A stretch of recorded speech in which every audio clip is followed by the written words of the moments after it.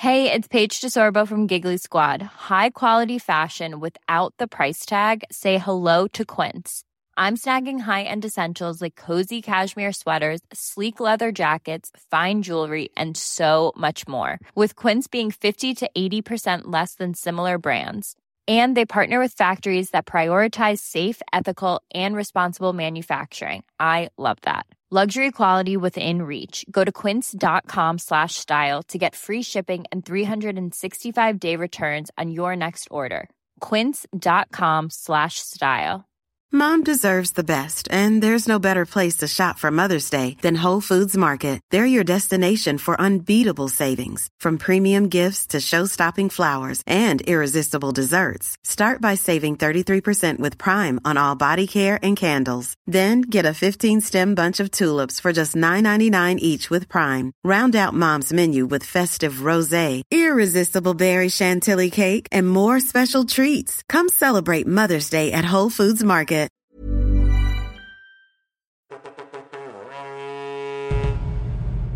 When Diplomacy Fails presents. Hello and welcome to When Diplomacy Fails. Hey guys, welcome to When Diplomacy Fails. Welcome to When Diplomacy Fails. Hello and welcome to When Diplomacy Fails. A project 5 years in the making. The Franco-Prussian War. The 7 Years' War. Of the When Diplomacy Fails special on Napoleon. The Crimean War. To When Diplomacy Fails special on World War I, the Dutch Revolt. To the When Diplomacy Fails special on the 30 Years' War, the July Crisis Anniversary Project, the Swedish Deluges, Britain Goes to War, the 1916 to the Franco-Dutch War of 1672. This is When Diplomacy Fails Remastered.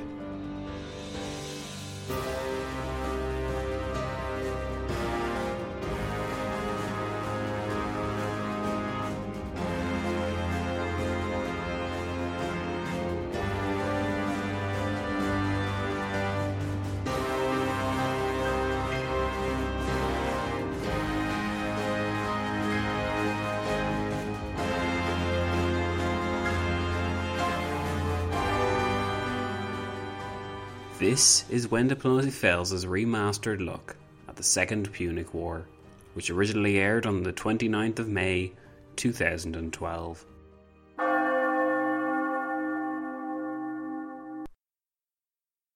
Welcome to When Diplomacy Fails Remastered Episode 2, guys.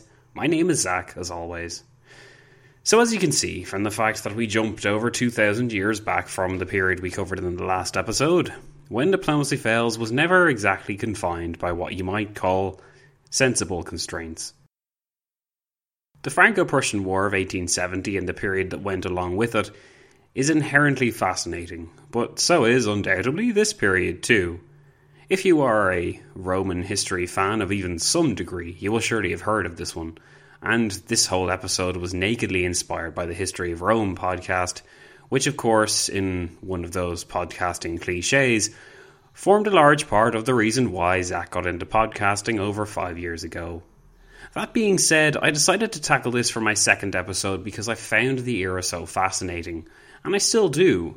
And since I knew mostly where everything went, I felt at the time that it would be a fairly gentle second episode to research. It should also be added that a lot of people do this era of history better than me, and in many ways this feels kind of unnatural going back into it because I'm certainly not as much of a fanboy about Roman history as I was 5 years ago, and I really, honestly, would rather have placed these episodes in more chronological order and perhaps even have skipped the Second Punic War altogether, but hey, here we are, it's a remaster, I can't pretend I didn't do it.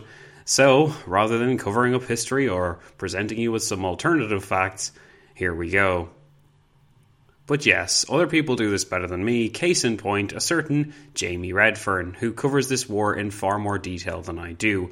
So be sure to look up A History of Hannibal and the Punic Wars, or just search Jamie Redfern in general, if you somehow haven't heard of my fellow prince in podcasting.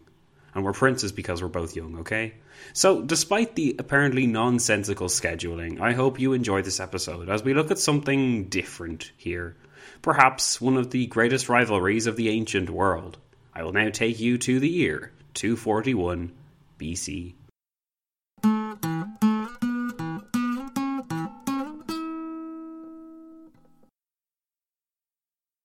It is true that the gods do not give the same man everything. You know how to gain a victory, Hannibal, but you do not know how to make use of it. Marharbal, commander of Hannibal's Numidian cavalry, quoted from Livy's History of Rome. In 241 BC, the Roman Empire as we know it today was still just confined to the Italian peninsula. Rome was powerful, undeniably so. Its military system even at this stage was unparalleled in Europe.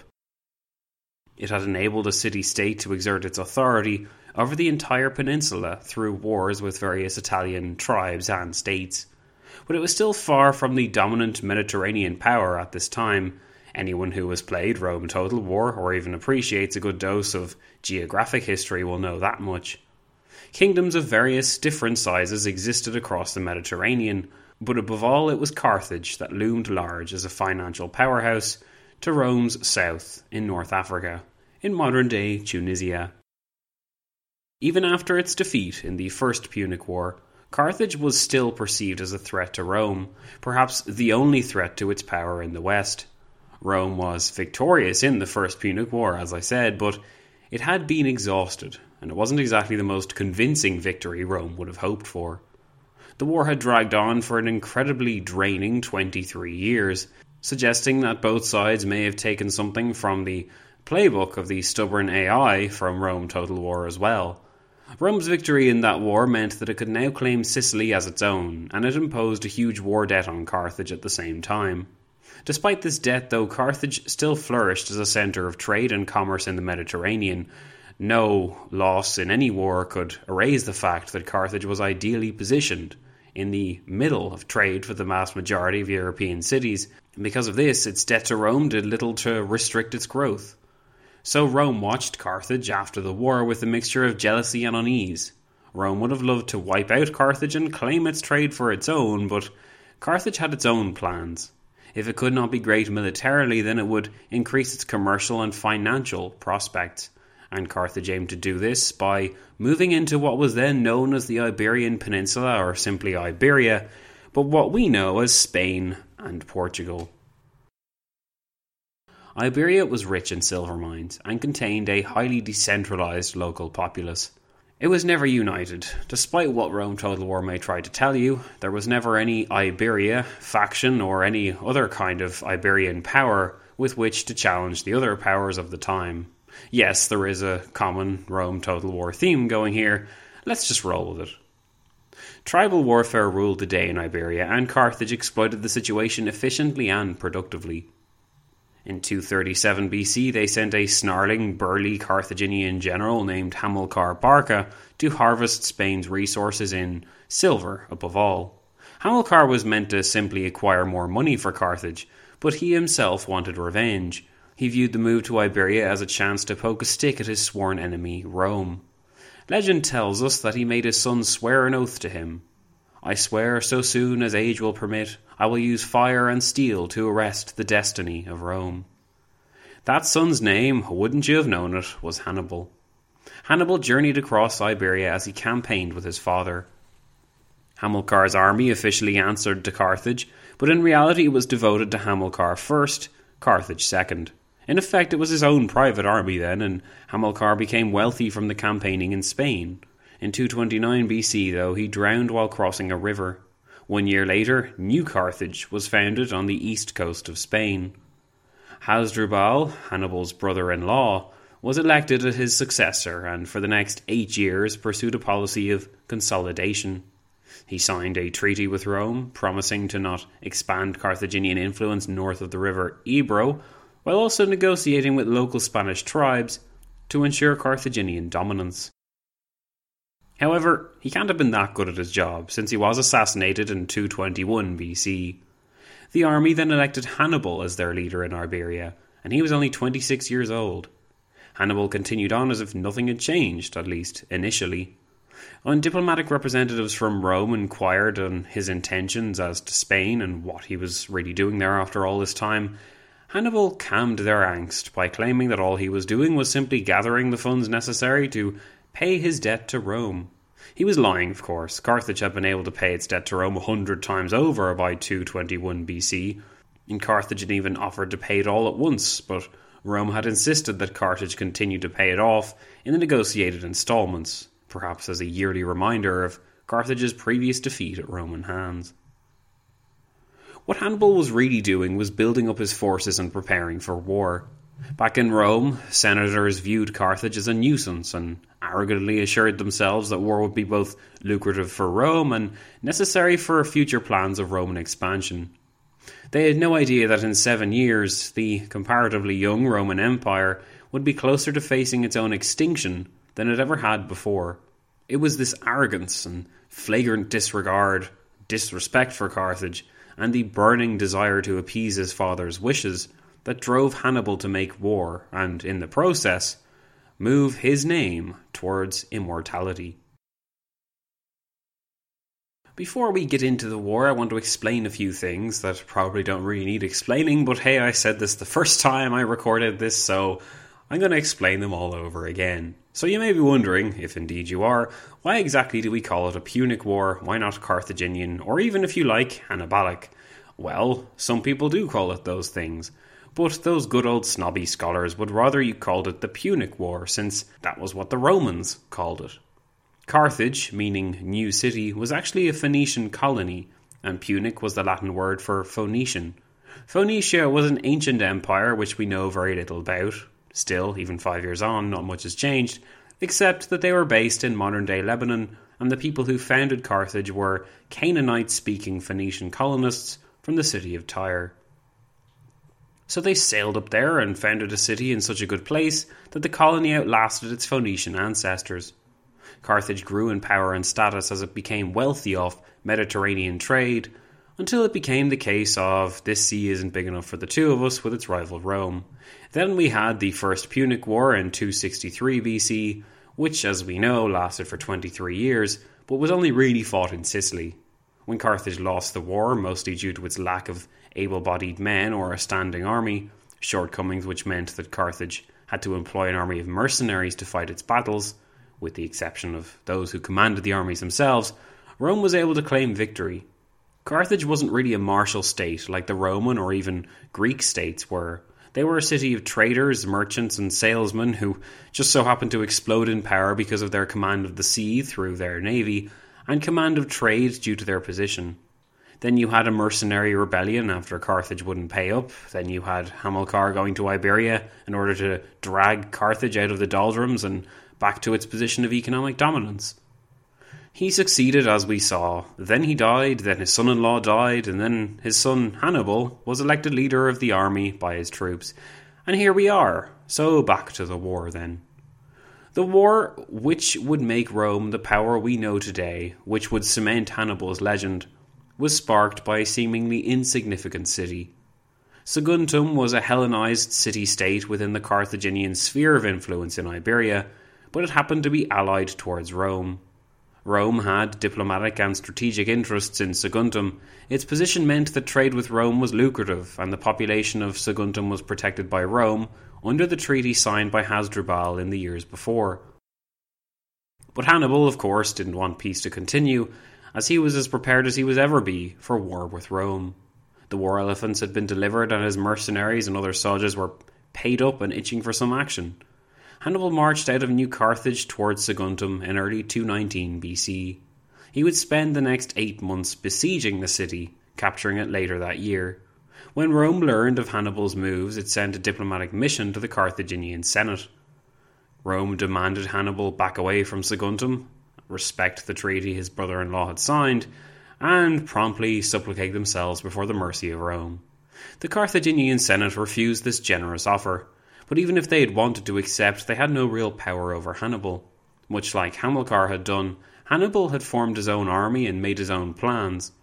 Just like his father, Hannibal's army's loyalty lay with him, not Carthage, though he marched in Carthage's name.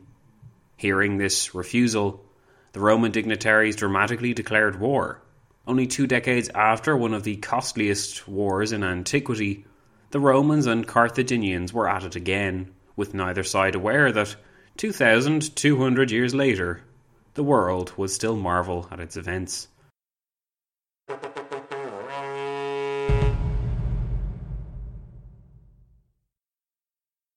Before we get into Hannibal's legend, I just want to clear up a few things.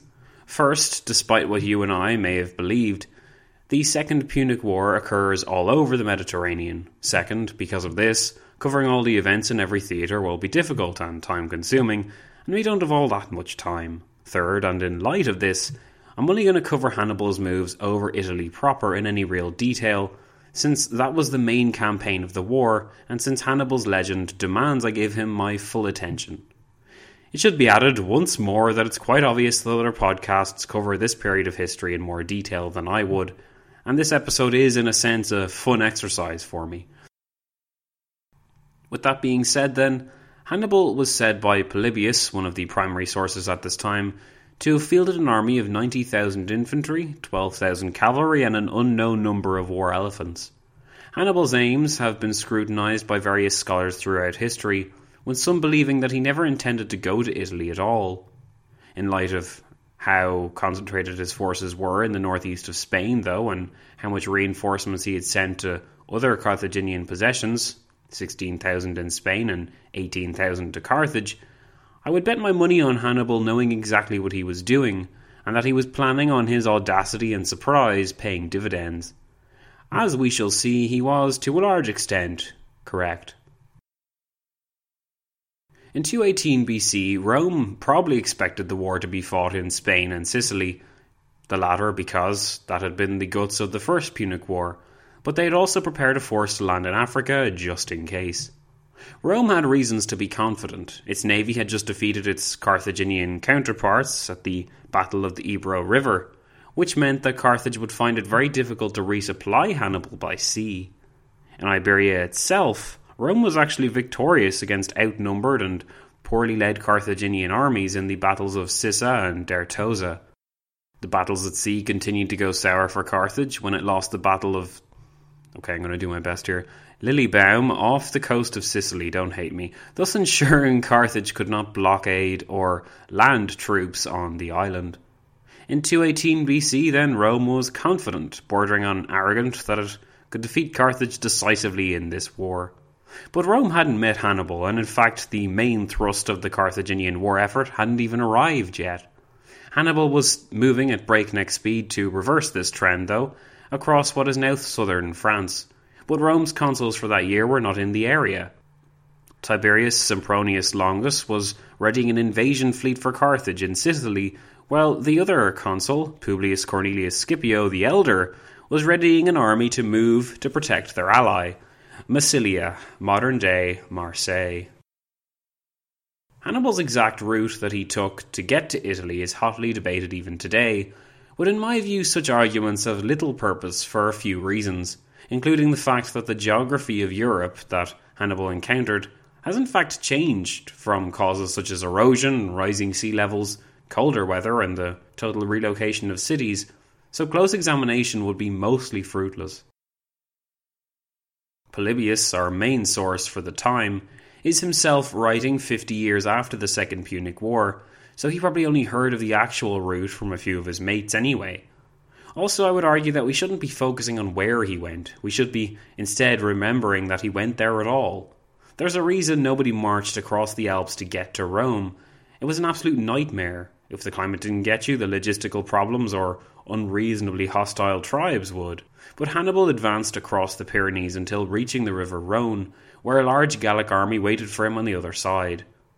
They weren't there to just say hello, but Hannibal defeated them by sending a small force upstream to cross and surprise the tribe, routing them in the process. This tribe was called the Allobroges. We will hear more about them a bit later on, which is great because I'm so good at pronouncing their name. By this stage, Scipio the Elder was on his way by sea to meet Hannibal, so upon defeating those guys that were in the Alps, Hannibal marched double time towards the direction of Italy. Scipio's aim had been to defend Rome's ally, Massilia, but if he could defeat Hannibal, he wasn't going to throw the opportunity away. Unfortunately for Scipio's ambitions, though, Hannibal was moving too fast for Scipio to catch him, so upon landing near Massilia, Scipio sent his army to Spain, while he returned to Italy.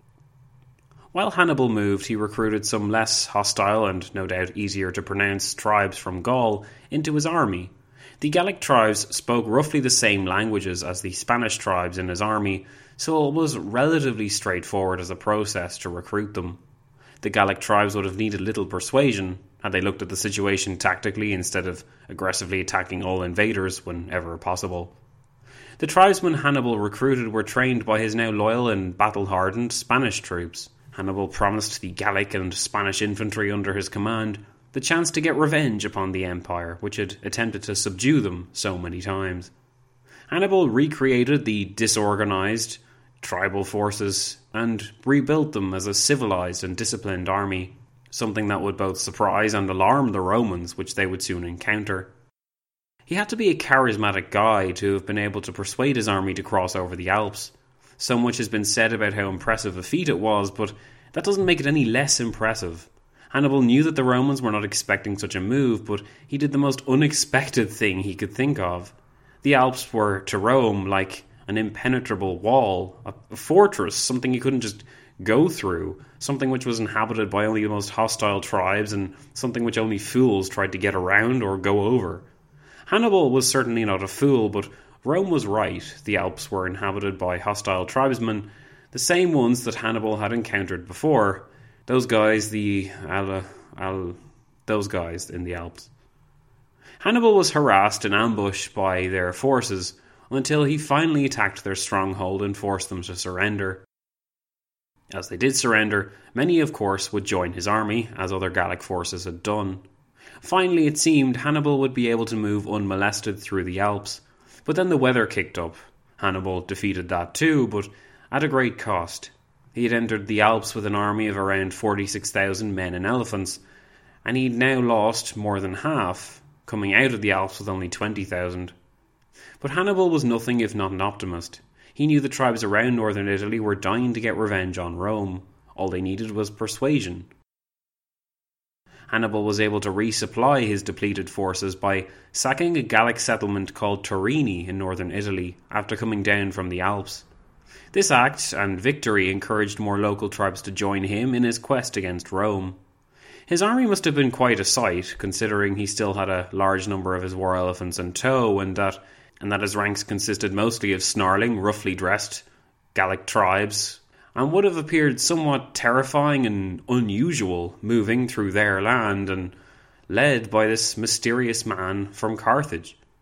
Hannibal knew that to ensure the loyalty of his new recruits, he would have to give them victory after victory, so he looked for the chance while Scipio the Elder marched towards him at the head of his own army, which was smaller than Hannibal's, but still a considerable force nonetheless. Scipio had heard rumours about Carthaginian movements from fleeing locals, as well as horror stories about giant lumbering beasts that trampled over everything in their path, and they weren't just talking about the Gauls. However, it is unlikely that he fully expected to fight a Carthaginian army. Scipio's job was to move and block the mountain passes that Hannibal was expected to emerge from, and he had also heard that the tribes in the north were growing restless, so some pacifying was perhaps in order. But the tribes, as we know, were not restless. They were marching to battle under Hannibal's banner. And, not only that, there was no time left to block Hannibal, because, by now, he had actually come out of the Alps. Hannibal's army was actually spotted by Scipio's in November of 218 BC, and the Battle of Tincino River began. Hannibal's readiness for battle and Scipio's lack of strategic preparation played out as Hannibal's barbarian forces gained the upper hand. Scipio was wounded as he fled with a large portion of his army still intact to the fortified city of... apparently it's called Placentia, but I didn't name it that, so don't get mad at me. Anyway, that night, 2,000 of Scipio's horsemen came over to Hannibal's side. The cavalry had seen that Rome could be beaten, and they were emboldened to see Rome be beaten again. Rome's other consul, Sempronius Longus, had marched up from the south and began plotting his attack. It was a cold morning of December when he marched his army of 14,000 legionaries and 22,000 auxiliaries against Hannibal. But Longus first had to cross a freezing river, the River Trebia, to reach Hannibal. Adding to the Romans' misery was their lack of breakfast, which, like me, prevented them from being very effective at doing anything and probably made them very grumpy and impatient as well. In contrast, they faced the well-rested, well-fed and warm Carthaginian army on the other side of the river. The Romans pushed forward nonetheless, when suddenly a large force of Carthaginian cavalry led by Mago, Hannibal's brother, appeared at the Romans' left flank. Mago's force began attacking the Roman rear, and wheeled around quickly to hit the Romans on all sides. Cold, hungry and tired, the poor things, the Romans limply defended themselves as best as the situation would allow, but the battle was really over before it began. Sempronius Longus escaped by fighting his way out of the battle with 10,000 other men, but the whole thing had been an embarrassment to both Rome and its armies. Sempronius would not be re-elected as consul. The outcome hadn't been decisive, or at least not decisive enough for Hannibal, but it had been important. Hannibal had proved again that Rome could be beaten, that it wasn't invincible, so again more tribal forces joined his armies as a result. Rome's morale was not badly shaken, though. They were confident that Hannibal would still be halted before he did any real damage. The two newly elected consuls for the year 217 BC, Servilius Geminius and Caius Flaminius, knew that Hannibal had two options. He could A. move down south along the coast to Picenum, or he could B. march west across the passes and the Apennine Mountains into Etruria. Hannibal moved so fast and so discreetly, though, that Flaminius missed him when he went through the passes into Etruria. Hannibal then began pillaging and looting the countryside and then forced the Romans to chase him. While the consuls scrambled to make any headway, Hannibal searched for the right place to fight. He found it at Lake Trasimene. On the 21st of June 217 BC, Hannibal had the perfect position from which he could ambush the Romans. Lake Trasimene was an obvious barrier to potential armies' left side, while hills were a barrier to the right, so only a small path on a strip of land was available for marching on. Hannibal positioned his army down the entire stretch of road.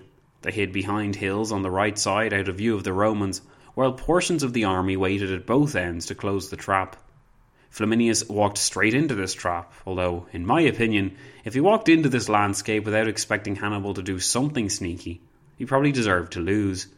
Except Flaminius didn't just lose, his entire army was wiped out and he himself was killed. Polybius claims that Flaminius died a coward. Livy claims he died honourably, but whatever the circumstances, it in no way softened the blow to Rome. Rome's allies were moving uncomfortably in their seats. They were pledged to assist Rome mainly because Rome was so militarily supreme, but its army had been left looking not at the military powerhouse of the Mediterranean, but like reckless amateurs. Hannibal played up his sense of purpose, of course, releasing captured Italians and Roman allies, but retaining captured Romans. If Hannibal wanted to be seen as Italy's liberator, his future success depended on Rome's allies abandoning Rome.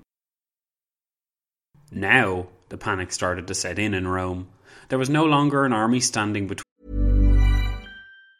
Mom deserves the best, and there's no better place to shop for Mother's Day than Whole Foods Market. They're your destination for unbeatable savings, from premium gifts to show-stopping flowers and irresistible desserts. Start by saving 33% with Prime on all body care and candles. Then get a 15-stem bunch of tulips for just $9.99 each with Prime. Round out Mom's menu with festive rosé, irresistible berry chantilly cake, and more special treats. Come celebrate Mother's Day at Whole Foods Market.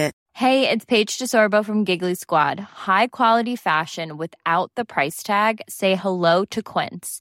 I'm snagging high-end essentials like cozy cashmere sweaters, sleek leather jackets, fine jewelry, and so much more. With Quince being 50 to 80% less than similar brands. And they partner with factories that prioritize safe, ethical, and responsible manufacturing. I love that. Luxury quality within reach. Go to quince.com/style to get free shipping and 365-day returns on your next order.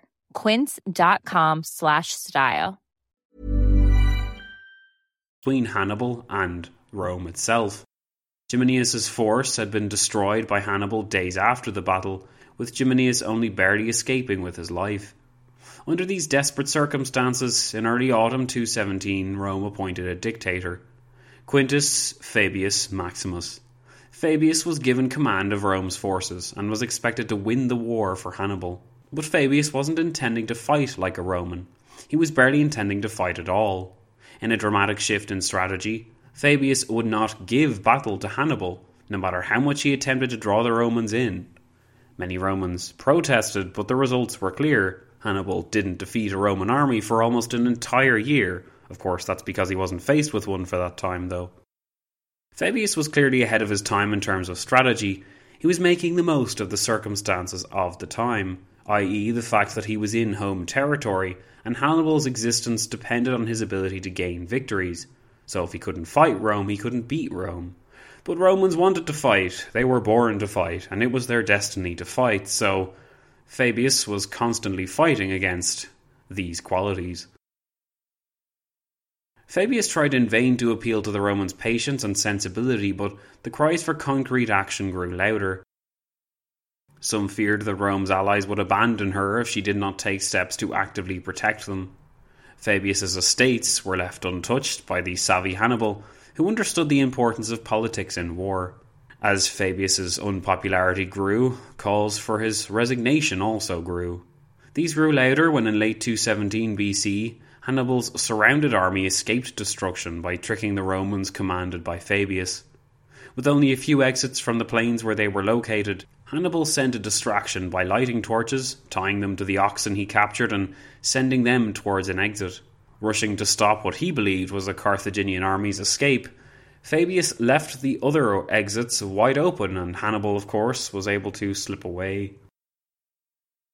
Fabius groaned. He knew this wouldn't go down well. Of all the calls for his removal, the shouts of Gaius Terentius Varro were by far the loudest. Varro was elected consul in the year 216 BC, when Fabius's period as dictator had ended, and Rome returned to its normal two-consul rule. Varro's counterpart, Lucius Aemilius Paulus, was a cautious, experienced military man in comparison to Varro's hasty and reckless strategy. The historical record has not been particularly kind to Varro, and we will soon see why. But before we look at Varro's reputation, I want to look at the Roman army itself. We've already touched on how Hannibal fought, depending on his Numidian cavalry and Spanish and Gallic mercenaries, while using his African heavy infantry should the situation require it, and sending in the jumbos if he had any elephants left. Roman armies were an altogether different story, though. Let's see how. While Hannibal depended on any able-bodied men he came across, Rome was firmly established as the dominant military power in at least the western Mediterranean, if not the eastern Mediterranean too. It could rely on a large Italian population on the peninsula itself, while also employing some barbarian auxiliary forces to fight as cavalry. Rome's focus was its infantry, its legions. The regular Roman battle line was composed of 3 separate infantry units. In the first line was the younger, fitter but less experienced troops.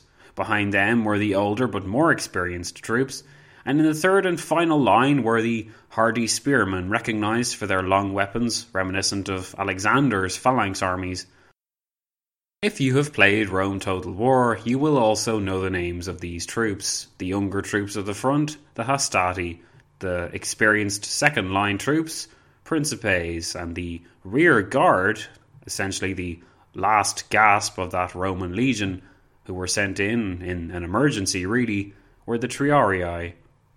However, the way in which these lines were deployed is another reason why Rome's military machine was so successful. The first 2 lines, the Hastati and Principes, were deployed in a checkerboard formation known as the Maniple formation. This meant that in theory, the Romans' first 2 lines would never be surrounded, since they could be moved in to plug the gap between the lines, or indeed move back at a moment's notice if they had to. The third line of Triarii was designed to cover the flanks, primarily against cavalry, but they could also fight infantry individually or support the Principes from behind. In short, it was a well-rehearsed, well-oiled machine that had been tested repeatedly, time and time again, with great success. And it would prove its success later in the centuries when the Romans clashed with the Greek and Macedonian phalanxes. You also have to remember that the Romans' discipline was their major strength. They would have appeared like calm and focused robots to the snarling painted tribes that they fought. The Roman soldier always moved forward, replacing any felled troops like a conveyor belt until you were exhausted from fighting them, and then you could be destroyed. Roman infantry was the most terrifying sight to behold because it seemed like nothing could faze them, nothing could break their organisation, and nothing could halt their synchronisation. Nothing could make them appear vulnerable or even human. But Roman cavalry was an altogether different story. Just like Carthage's grasp of infantry, Rome's grasp of cavalry was not the very best in the Mediterranean. Rome viewed cavalry, much like any other auxiliary units such as archers or slingers or javelin men, etc., as secondary to hard-fought infantry battles where close-quarters combat decided the fates of men.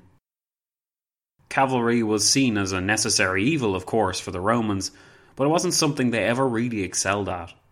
Just like the construction of a navy, the Romans didn't want to do it necessarily, but they saw its importance. As a result, they were amateur cavalrymen at best. However, because of this, they employed others to do their horse work for them. Gallic, Italian hill tribes and other auxiliaries were all brought into the Roman army. They played a crucial, if unappreciated, role in Roman warfare.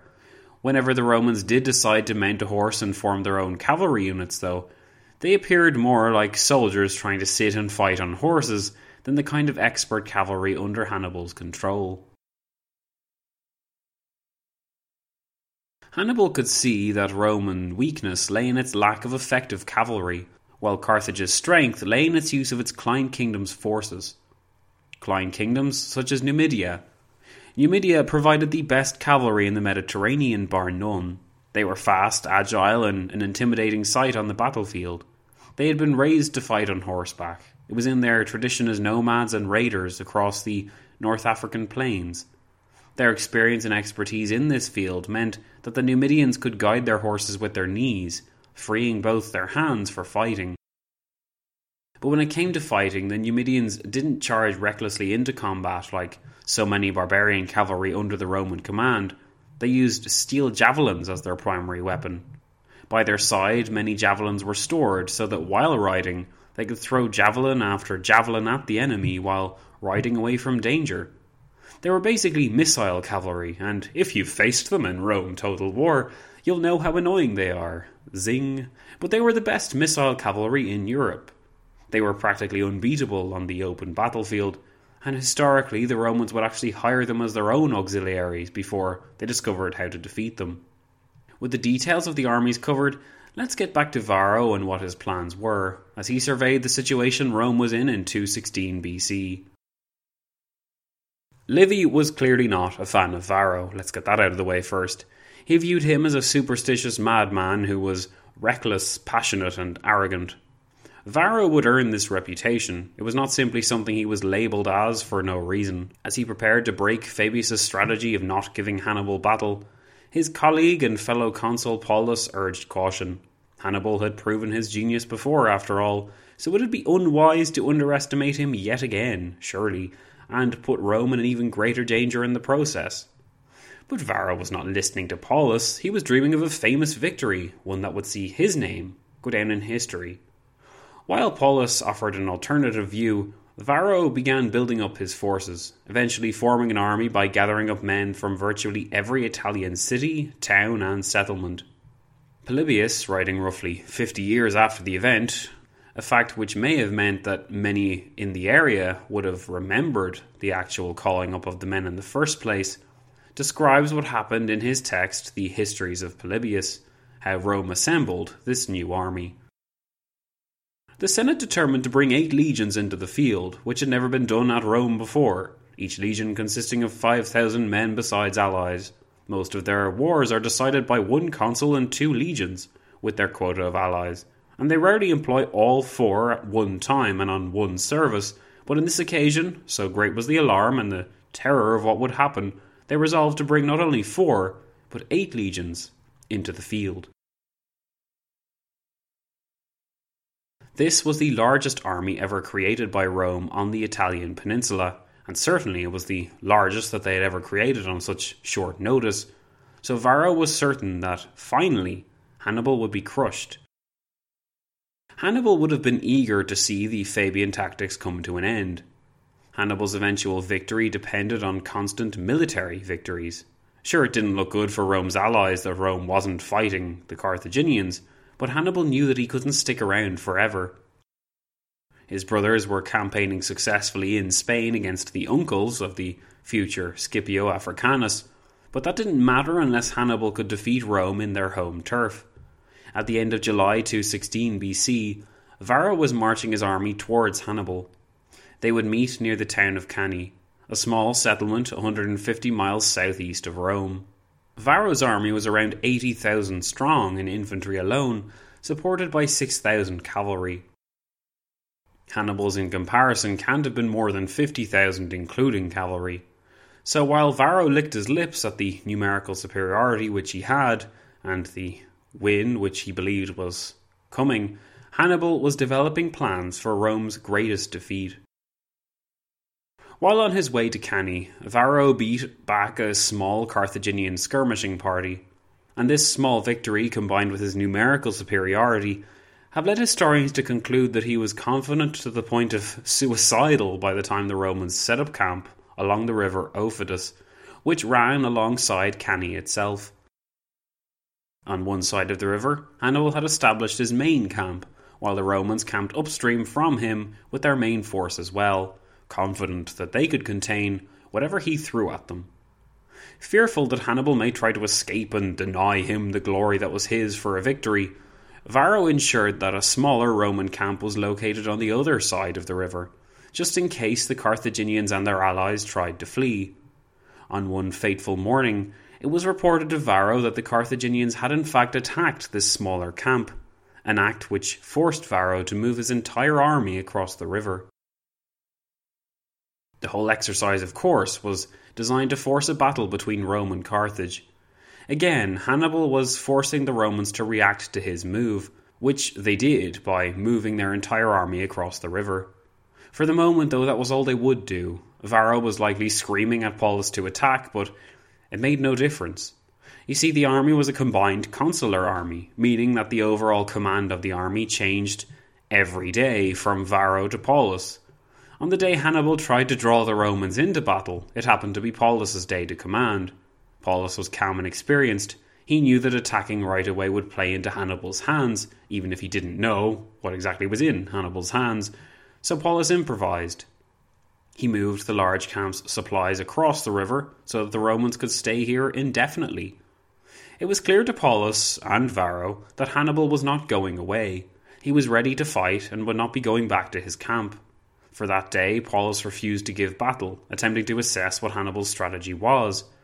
He even managed to convince Varro not to attack the next day. The day after that, Paulus was in control again, and he didn't attack again either. But the next day, on the 2nd of August, Varro could stand it no longer. He moved his army out in battle formation and prepared to attack Hannibal's army. Paulus protested, but his cries for Varro to wait fell on deaf ears. Varro said, "Move," and Paulus, because of the way the consul system worked, had to obey, as did the rest of the Roman army. Hannibal had not been simply sitting and waiting during this time of interconsular tension.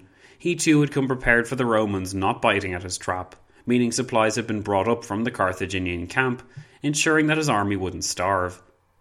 Hannibal was also fooling both Paulus and Varro with his formation. You see, he knew that the Romans were obsessed with using the infantry to deliver that knockout punch, so he made his infantry line up according to the Roman dream.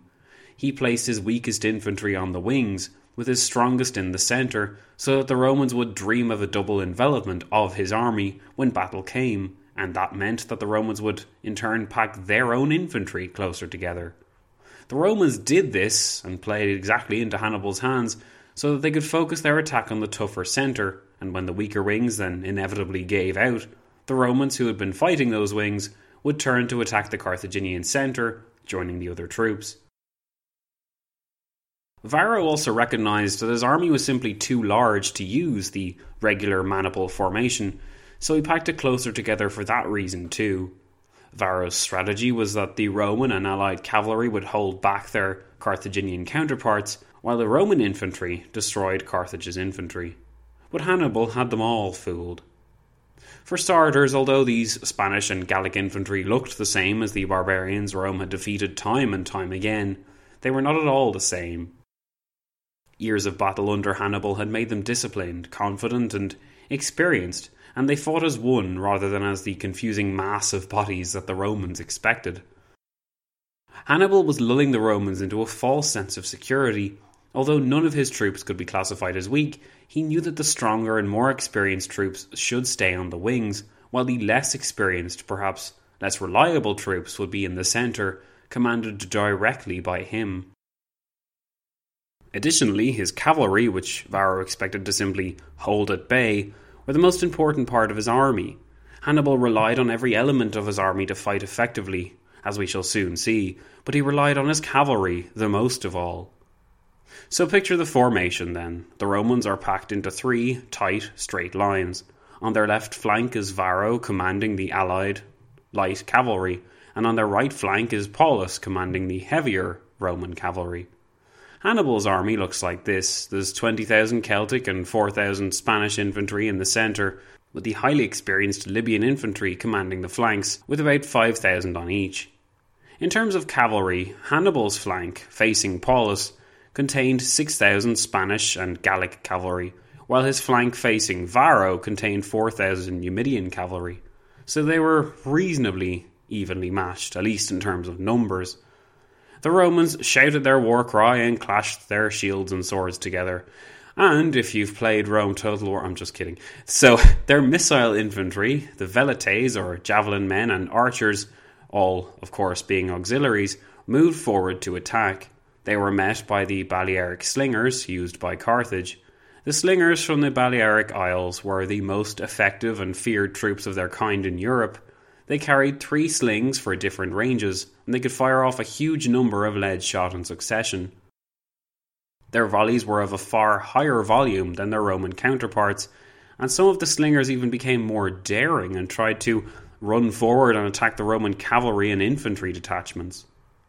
Sufficiently provoked by these darn slingers, the Roman right flank led by Paulus then charged, but they were hit by javelins thrown by the Spanish and Gallic horsemen. Paulus's horses, which were equipped with lances, were useless as they chased the cavalry, only to be hit by more javelins and slingers' bullets when they returned. Paulus would be struck in the head by a slinger's bullet, and he would bleed out on the battlefield. Hannibal's left flank then wheeled around the back of the Romans and attacked the Roman left flank, which was engaging with the Carthaginian right flank. The Numidians on the right threw javelin after javelin while the slingers fired shot after shot, while Hannibal's left flank mounted charge after charge. Varro's cavalry was of course then in disarray. They were all annihilated and he fled the battlefield. The Roman infantry was not paying much attention to the flanks, engrossed as they were with the bloody business of the day. As Hannibal's flanks had destroyed the enemy cavalry and auxiliaries, and as his cavalry had won the day, interesting developments were occurring in the centre. The Carthaginian line of battle, which had started out representing a semicircle, with the bend of the circle at the front of the enemy, was now bending back so that it resembled a straight line. The Romans continued to push in their tightly packed formations, and Hannibal ensured the centre moved calmly backwards.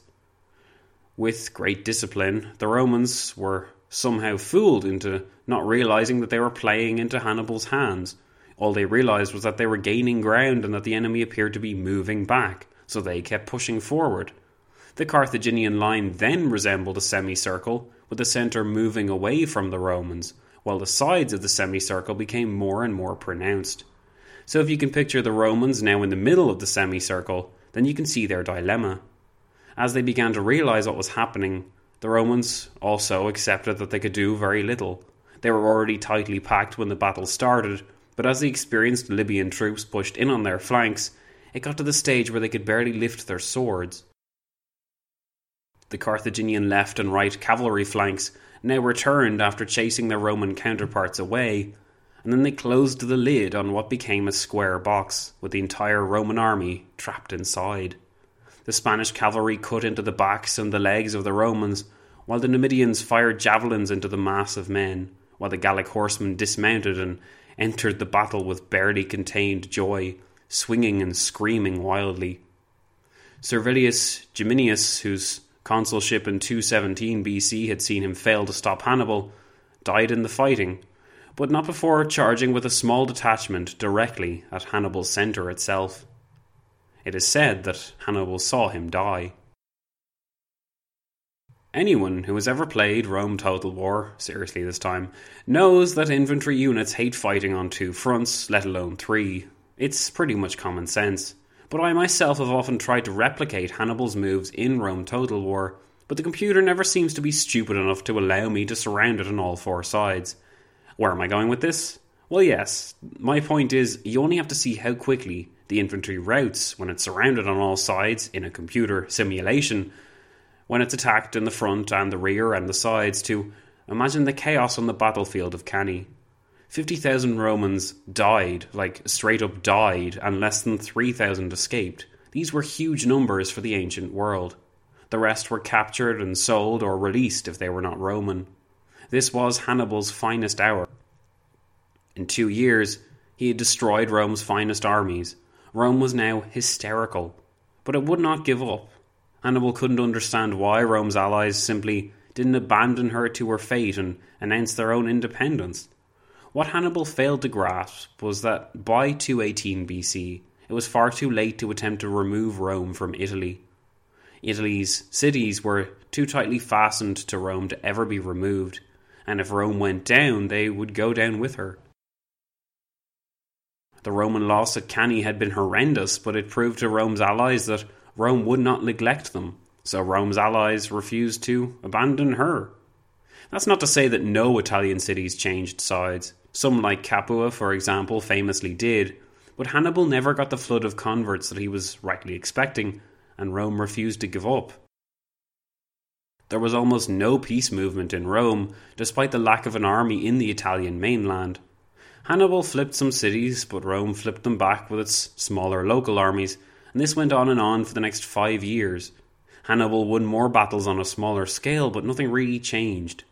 Spain, as well, was slowly being lost to Rome, thanks to the emerging genius of the general of Scipio the Younger. In 207 BC, Hannibal's brother Hasdrubal was defeated in the Battle of Metaurus.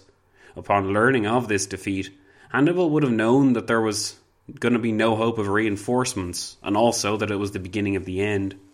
Then Scipio, upon removing and defeating the Carthaginians in Spain in 206 BC, he began to advocate an invasion of Africa itself. This was eventually approved after much campaigning, and Carthage was put under direct threat in 203 BC. In the years before this, the Numidian king Syphax was defeated and taken prisoner by the Romans, and he was replaced by the pro-Roman Massinissa, who took over the majority of his kingdom and provided the Romans with the Numidian cavalry that Hannibal had depended on for so long. Everywhere he looked, Hannibal was seeing disaster. Once Africa was invaded and Carthage threatened, the Carthaginian Senate demanded that Hannibal return home. I can only imagine how hard this must have been for Hannibal. He had defeated Rome again and again. Like, common sense would have dictated that he would win the war, but no one would join him. No one would abandon Rome, and Rome itself would not admit defeat. Again, and this is my final reference to this immortal game, I swear, if you have ever played Rome Total War and defeated the computer time and time again, only to see them refuse to make peace with you, despite the hopelessness of their situation, then you can understand what Hannibal was going through. He obeyed the Senate's demands, though, and returned to aid Carthage in its defence, but this was not the same Hannibal who had once terrorised Rome. He was 45 years old by this point, tired of war, tired of people letting him down, and he knew by now that Rome couldn't be defeated. Because of this, he was depressed and a broken shell of a man. The charisma had been drained from his body, and he had had enough. When Hannibal lost to Scipio at the Battle of Zama in 202 BC, he persuaded Carthage to make peace. The war which Hannibal should have, by all reasonable accounts, won, was now over. Carthage became a client state of Rome, and Hannibal went into exile, likely still trying to figure out where it had all gone wrong. Carthage would never threaten Rome again.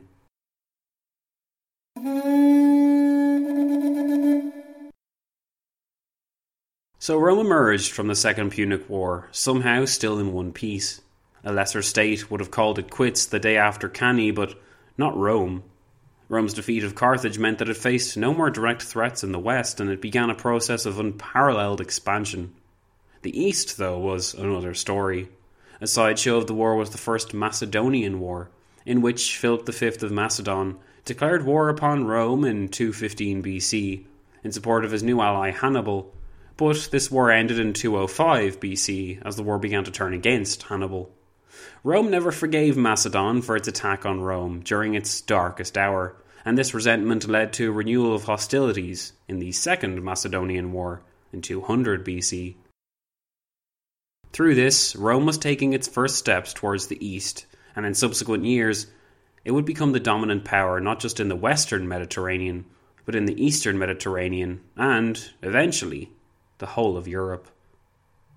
So that's the end of the podcast. I hope we've enjoyed this apparently random foray into the ancient world, and I'd like to thank you for indulging me as I covered a war covered in turn by so many others. We are in fact not sponsored by Rome Total War, but I may just play a game of it now and attempt to have my revenge on that pesky Scipio family in the name of Carthage's favourite son. So thanks for listening, history friends. In the next episode we will return to a more familiar era. But if you'd like to support, don't forget Be Fit, and don't forget, When Diplomacy Fails exists because of you. Have a good day, thanks for listening, and I'll see you soon.